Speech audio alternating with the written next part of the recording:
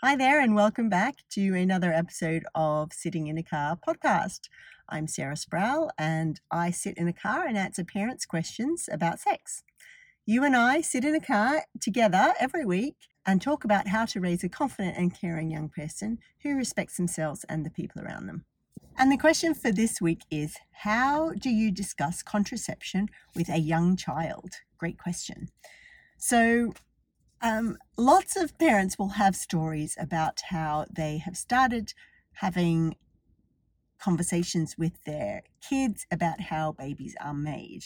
And they will talk about, the fact that there is a sperm made in the testicles in dad's body, and there is, I have eggs in my body. Those two things come together by the penis being placed into the vagina. Now, I've just said that really sort of just laid it out there. I'm sure you won't do it exactly like that, and that's fine.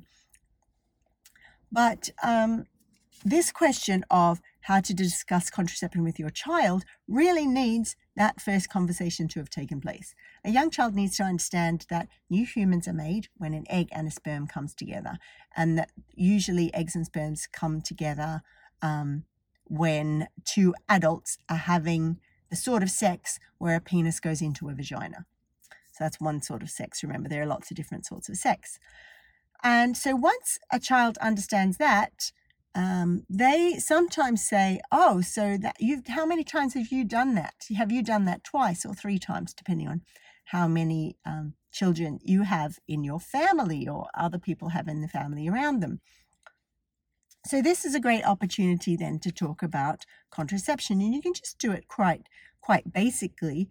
So you're trying to get across the idea that it's possible to plan how many children you have in a family, and you can do that from the age of 6. So if we're talking about the type of sex, which is penis in vagina intercourse, where sperms and eggs can join together, you can say every time someone puts a penis into a vagina, it doesn't necessarily mean a new human will be made. Sometimes there isn't an egg ready to connect with the sperm, or sometimes we can stop the sperms getting to the eggs. They might just be happy with that because remember they're only 6, but if they want more information, you can say, you could talk about condoms, for example. You could say, yeah, one way to stop sperms getting to eggs is to put a thing called a condom over a penis so that when the sperm comes out of the penis, the sperm just stays in the condom. It's like sort of like a cover for the penis that keeps the sperm away from the eggs. You could say that. Or you could say, some people who have eggs in their body decide to take a tablet to stop those eggs coming out of their ovaries so that when they have sex with someone that makes sperm and the sperm goes into their uterus, that there is no egg there to make a new human being. Say that.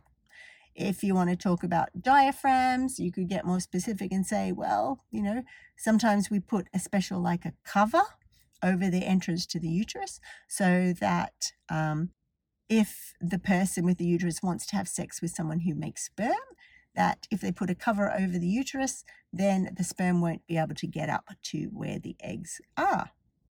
Another point to make with your kid, if you're comfortable, is to say that people can have sex. That doesn't mean eggs and sperms come together. There are lots of different types of sex and lots of different intimate things we can do. That means it can still be enjoyable and make us feel close to another person, but there is no chance that sperms get to eggs. See how I just use very basic, simple language, talk about sperms and eggs getting together.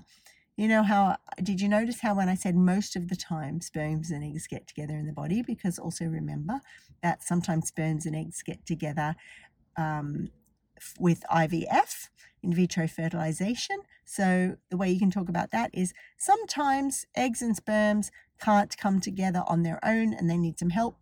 There are special scientists and doctors who can help people make new humans by helping them get the egg and sperm together.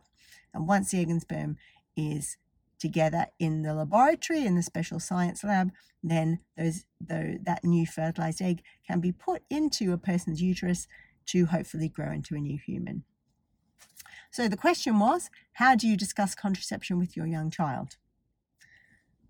You start by telling them about sperms and eggs first of all. You help them understand that every time people have penis in vagina intercourse, we don't have to put sperms into a body, or there doesn't have to be eggs there, and you can talk about the few different ways that that can happen.